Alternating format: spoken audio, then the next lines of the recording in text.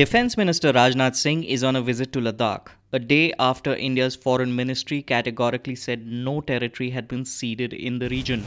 The fire on board the US Navy's amphibious assault ship USS Bonhomme Richard at San Diego Naval Base has finally been put out.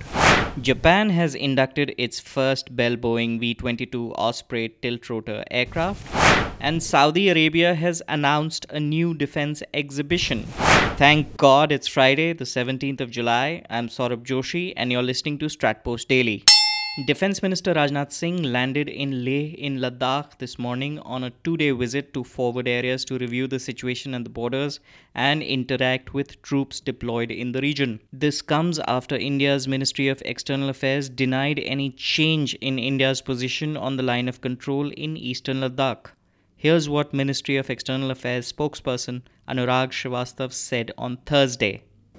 The disengagement process currently underway in the western sector is specifically aimed at addressing face-off situations and close-up deployments of troops along the LAC. It is based on an understanding between senior military commanders. Both sides have agreed at specific points to redeploy towards their regular posts on their respective sides of the LAC. These are mutually agreed reciprocal actions to be taken by both sides. And as I have already conveyed, it is an ongoing process. This mutual redeployment should not be misrepresented. There is absolutely no change with respect to India's position on the line of actual control. We are fully committed to observing and respecting the LAC.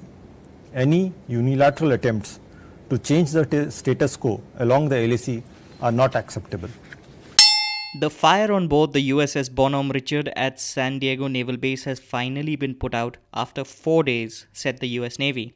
All firefighters and crew had to be evacuated from the 40,000-ton light aircraft carrier late on Wednesday after the ship began listing to the port side. Senior Navy officers said the ship is now stable and survivable, but whether it is put back in service will depend on the damage assessment and cost of repairs. The commander of Expeditionary Strike Group 3, Rear Admiral Philip Sobek, said on Thursday that the ship can be repaired. Whether or not it will be repaired, that will be determined. The Bonhomme Richard caught fire on Sunday morning while it was docked for maintenance, repairs and upgrades to configure it to operate the F-35B fighter. Japan has officially become the second operator of the Bell Boeing V-22 Osprey tiltrotor aircraft, with the Japanese Ground Self-Defense Force accepting the aircraft into service last week. The first two aircraft were delivered to Japan in May this year, with the Japanese V-22 having a unique configuration with a Japanese-specific communication system, according to a statement from Bell. The US approved the sale of 17 MV-22 aircraft to Japan for $3 billion in 2015, with an initial order for 5 aircraft. Japan plans to operate the MV-22 from its Izumo-class helicopter-destroyer aircraft carriers, which will also be operating Japan's F-35B fighters. The US cleared the sale of 42 of the short takeoff and vertical landing aircraft last week.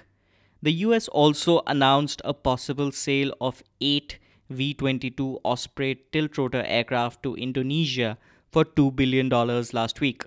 The Kingdom of Saudi Arabia has announced a new defense trade exhibition. The first World Defense Show will be held at Riyadh in March of 2022.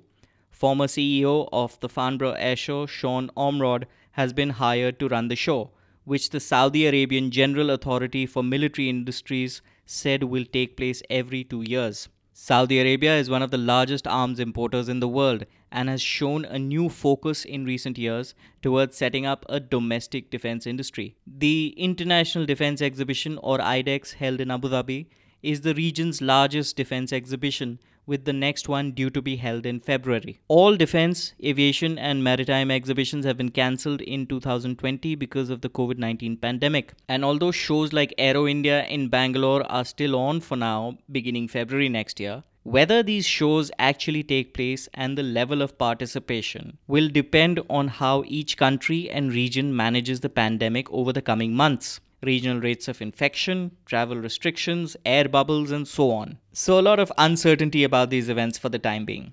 That's it for today. Have a great weekend.